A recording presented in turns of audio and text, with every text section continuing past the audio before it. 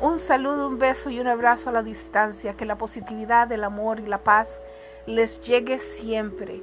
Que todos sus deseos, todos sus deseos positivos de salud, de amor, de esperanza, se logren.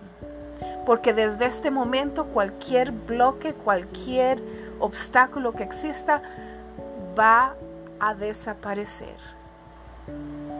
Porque has tomado esa decisión, porque quieres ser feliz.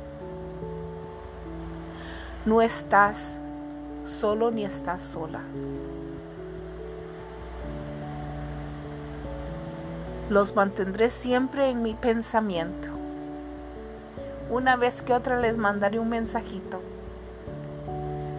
Pero yo sé que mucha gente hoy día que está pasando por depresiones terribles y no tienen con quién compartirlas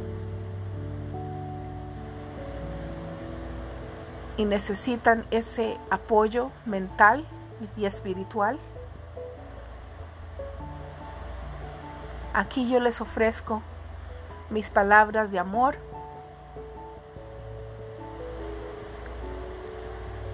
para que se levanten y empiecen un nuevo día mejor. Esta es Connie MF1. Les amo. Hasta la próxima.